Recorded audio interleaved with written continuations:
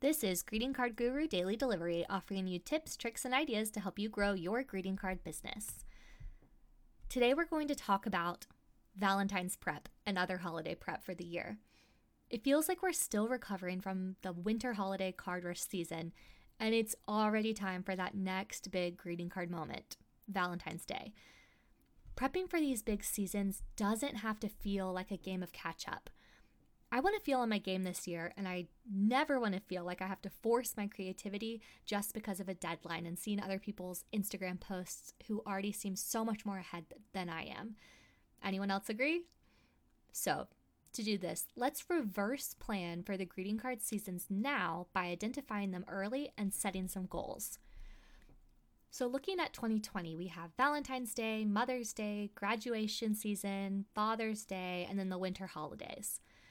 Of course, there are a million in between, but I like to prep for these big ones by looking ahead and reviewing my shop.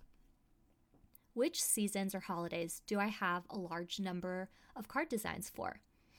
Which sections are looking a little sparse?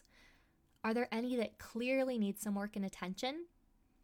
Which one of these is the soonest? The soonest. Start there. You'll feel less stressed as the holidays approach if you know where you're ready and where you're a little less ready. Know that a certain season is better for your shop.